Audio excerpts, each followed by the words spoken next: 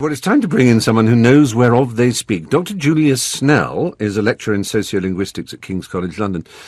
So, Julia, is there actually any hard evidence that we still judge each other by the way we speak? I mean, obviously, regionally is one thing, but by the choice of words and expressions in terms of class?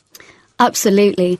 So what we find is that when people evaluate ways of speaking, these are social rather than linguistic judgments. So people are actually evaluating the imagined speakers of those varieties rather than the linguistic properties of the speech itself. And this is very much linked to social class.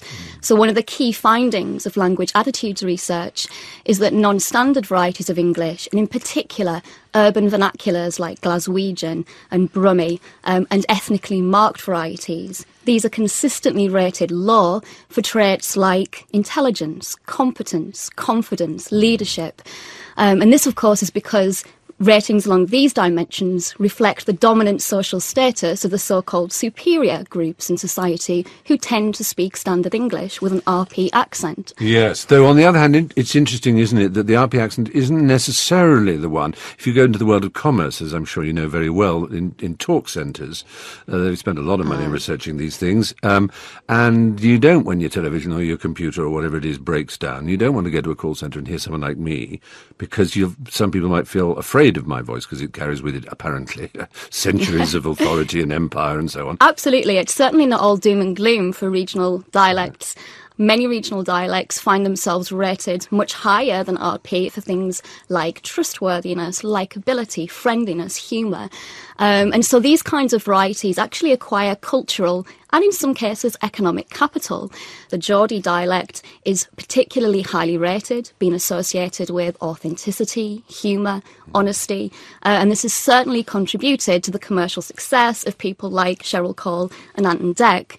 It's unfortunate for Cheryl, I suppose, that when she took her particular brand of Geordie over to the United States, the exchange rate she got on its market value was not so favourable. No. And I'm not sure that in America they have quite this phenomenon of you and non-you. It was in the 1950s that Professor Alan Ross, wrote this article in which his basic premise was you can no longer judge someone's class by the amount of money they have or even where they live. The one identifier they have left is the way they speak. Not necessarily the accent, but actually their choice of vocabulary. And he listed words, quite specific words. So he would say non-you people would say mirror, and you people would say glass or looking glass. And non-you people would say radio, and you people would say wireless. And all these things were identifiers of upper-class people. It basically meant they were actually really at the high end of English aristocracy. And we now surely, in that sense, live in a different society. I mean, I know the Dowager Duchess of Devonshire, which sounds like a strangely boastful remark, but she assured me that her grandson, who will one day be Duke of Devonshire, says toilet. Now, that is the non-you word of them all. So clearly that's changing, isn't it, even within the upper classes? It is changing. So, going back to the 19th century, the upper classes, of course, were reacting against the new rich. And one of the ways in which one could differentiate the new rich from the old was through the way that they speak. So if we think about social class in terms of economic position, unfortunately, wealth doesn't always bring with it social status or any kind of sense of social honour. So language was a way of differentiating. And I guess we still do it to a certain extent today. So we kind of sometimes look down upon the new breed of reality TV celebrities who might amount massive amounts of wealth, but perhaps their cultural tastes are not quite... That's right. I mean, we always need someone to look down on, as it were. So there are people looking down on the only way is Essex, or they're looking down on the way gypsies dress for marriages, or whatever it is. There's a slightly unpleasant taint of snobbery in a lot of reality television, isn't there? There is. And this is linked, of course, to the cultural stereotype of the chav as well. Yeah. So in Britain, we may not always talk in terms of social class, but we're quite good at finding other terms to talk about it. So we talk about chavs to try and other those beneath us in the social hierarchy. And while we can all look down on pikey chavs and say, oh, aren't they disgusting? Or we can be sympathetic to them and say, look, come on, that's just rank snobbery. They're just kids. It's how you behave that matters. Is he a kind chav? Is he a friendly, a law-abiding chav, an industrious one? Is he nice to his mother? That's the only thing that matters, not whether he wears, a Burberry cap and strange white tracksuit bottoms and so on. And it's very, very hard for us not to be put off by the sheer appearance and the verbal appearance of a person, isn't it? This is true, but often actual appearance and actual language use is different from what we perceive. So if you take the stereotype of the chav, this has been exaggerated for comedic purposes. So the character of Vicky Pollard in Little Britain, for example. Yeah. And language is very much part of this social stereotype. So Vicky's language exaggerates the kinds of characteristics that we think are common to working class teenagers' speech. So Vicky's language is permeated with what we call discourse markers, things like yeah, right, but, like, anyway, which don't appear to add anything to the referential content of the speech. What the Germans call Flickworte, little flick words. Absolutely, which actually do quite important work in real language, but which are made to seem inarticulate and incoherent. Her language uses lots of non-standard grammatical features and so on. So if we take actual research into teenagers' speech, this isn't really how they speak, but the perception that this is the case leads to these kinds of comedic exaggerations. Exactly, and it's fun. I mean, language is something you can play with, like music. Not every song follows the exact time signature all the time. Some of the greatest engineers in pop music, let alone in classical music, do extraordinary things with time signatures that people find very hard to keep up with and really amazing. Burt Bacharach songs are famous for it. The time signatures change all the time. They don't stay in common time. And that's not wrong. Language is there to be played with and stretched and pushed to its limits and indeed enjoyed in the mouth. And young people have a skill at that without even knowing it, don't they? Just as they do with music. They do. So I have a recording, for example, of a group of 9-year-old working class children up in Middlesbrough in the northeast, and they're having fun together in the school playground. And the particular brand of fun on this day is to steal one of the girls' shoes. Now, in order to get her shoe back, this girl doesn't say, "Can I have my shoe back, please?" or even, "Give me my shoe." She says, "Give us my shoe back, give us it," using plural us, where standard English would have me. Now, this isn't because she's confused between the difference between me and us, between singular and plural. On most other occasions, she would use me, and she'd certainly use me in her writing. But on this occasion, as a girl who's not really part of this friendship group, and who finds herself in a very difficult situation hopping around the playground, she uses us as a way to imply shared support from the group, as a way of kind of calling upon some sense of group solidarity and therefore increase the chances of getting a shoe back. Very good. I like that. But I'm still interested in this class thing because now I wanted to think about looking at it backwards.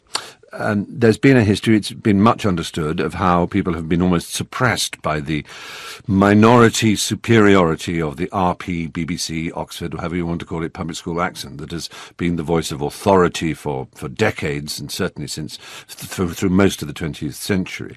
But then there came a reversal after the war. The drama schools started producing extraordinary actors who were either Celtic, like Richard Burton and Peter O'Toole and Richard Harris, or from Northern and proud of it, like Tom Courtenay and Albert Finney, and films started to come out in which, to be an actor, you didn't have to sound like John Gielgud.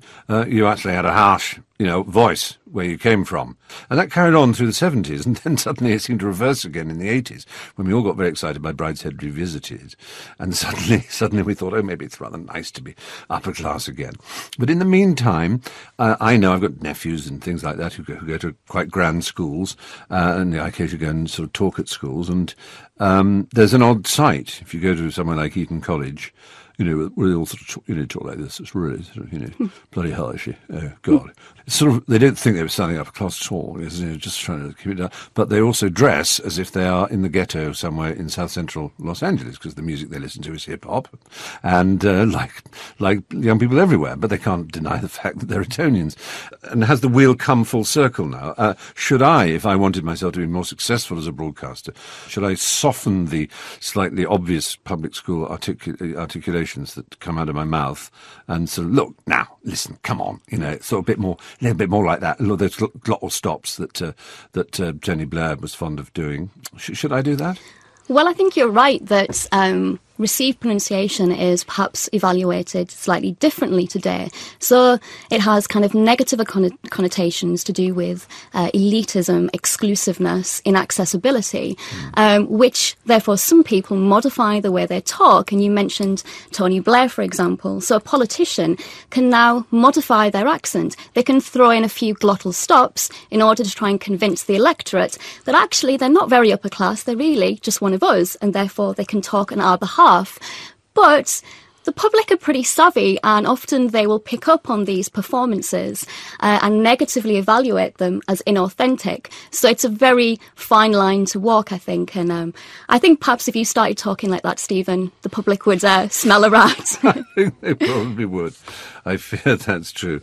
So is there such a thing, if you are British English, as sounding classless? I'm not sure that there is a classless voice. I mean, we talk about, or people, especially in the media, have spoken about estuary English, and the idea that this is somehow takes up the middle ground between Cockney on the one hand and received pronunciation on the other. But actually, some of the features of estuary English, things like glottal stops and what we call L vocalisation, so saying, for example, milk instead of milk, these are actually features that we might associate with a modern RP. So I'm not so sure that there is a truly classless variety. And just before the letters flood in, because there's nothing a Radio 4 listener likes more, where do you stand on the H issue? Do you think that in 20 years' time it will be perfectly normal to hear, and it's also available on BBC HD1? I know, even as I say it, I can hear people squealing with horror at the idea of H. Well, I think they are going to squeal with horror, because I think I would say H. But this perhaps reveals my background as not being from a middle-class community. So, but that's interesting, because this is not a criticism of you, but you're aware that if you were to look into a dictionary, there is no such word as H. There is a word H, which is that letter of the alphabet, and it's spelled AITCH. So, as an academic and one who works in language, you would prefer the natural way you speak growing up and from where you come from to override what is, in fact, if you like, a simple fact that the word is H. I think it's absolutely okay. I think language is an important part of our identity, and part of my own identity, as well as the fact that I'm a university lecturer, is that I'm from a working class community in the northeast of England, and that is part of who I am. In terms of dictionaries, of course, dictionaries codify our language, but they're always going to be one step behind what's actually going on out there. They'd have to work pretty hard to keep up. Yeah, that's the point. I was hoping you'd say that. If the word H isn't in the dictionary, that's not the fault of the speaker who uses it, because there are millions who do. It's the fault of the dictionary makers who haven't yet put it in there. Absolutely. And as a linguist, what I like to do is describe what's going on in the language rather than necessarily prescribe how people should behave linguistically. Yes, it's a strange thing, but with language, somehow there will always be people who believe there is a right and a wrong. And no matter how many professors, no matter how many lexicographers, no matter how many linguists and philologists they listen to whose profession and passion, like mine, is language, telling them there is no right and wrong, they'll always say, yes, there jolly well is, and they'll write books about it. And they'll often be called John Humphreys or Lynn Truss. Well, we live in a standard language culture, and where virtually everyone subscribes to the idea of correctness. Yeah. So one linguistic form is right, another is wrong. People believe this is just common sense, that it's an inherent part of language. Of course it isn't.